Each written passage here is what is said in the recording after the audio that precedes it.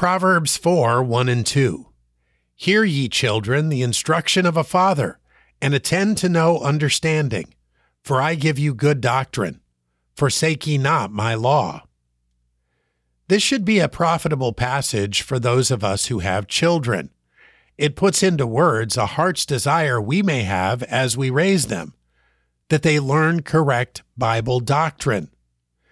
Some have worked much of their lives at overcoming a bias toward false teaching imparted to them by their parents.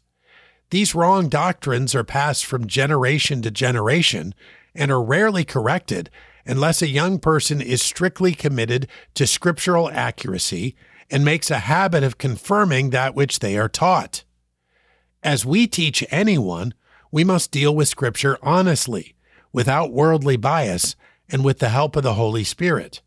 These are some of the ingredients that lead to proper scriptural understanding. We must be humble enough to keep learning, keep paying attention, and keep leaning on His knowledge and not our own.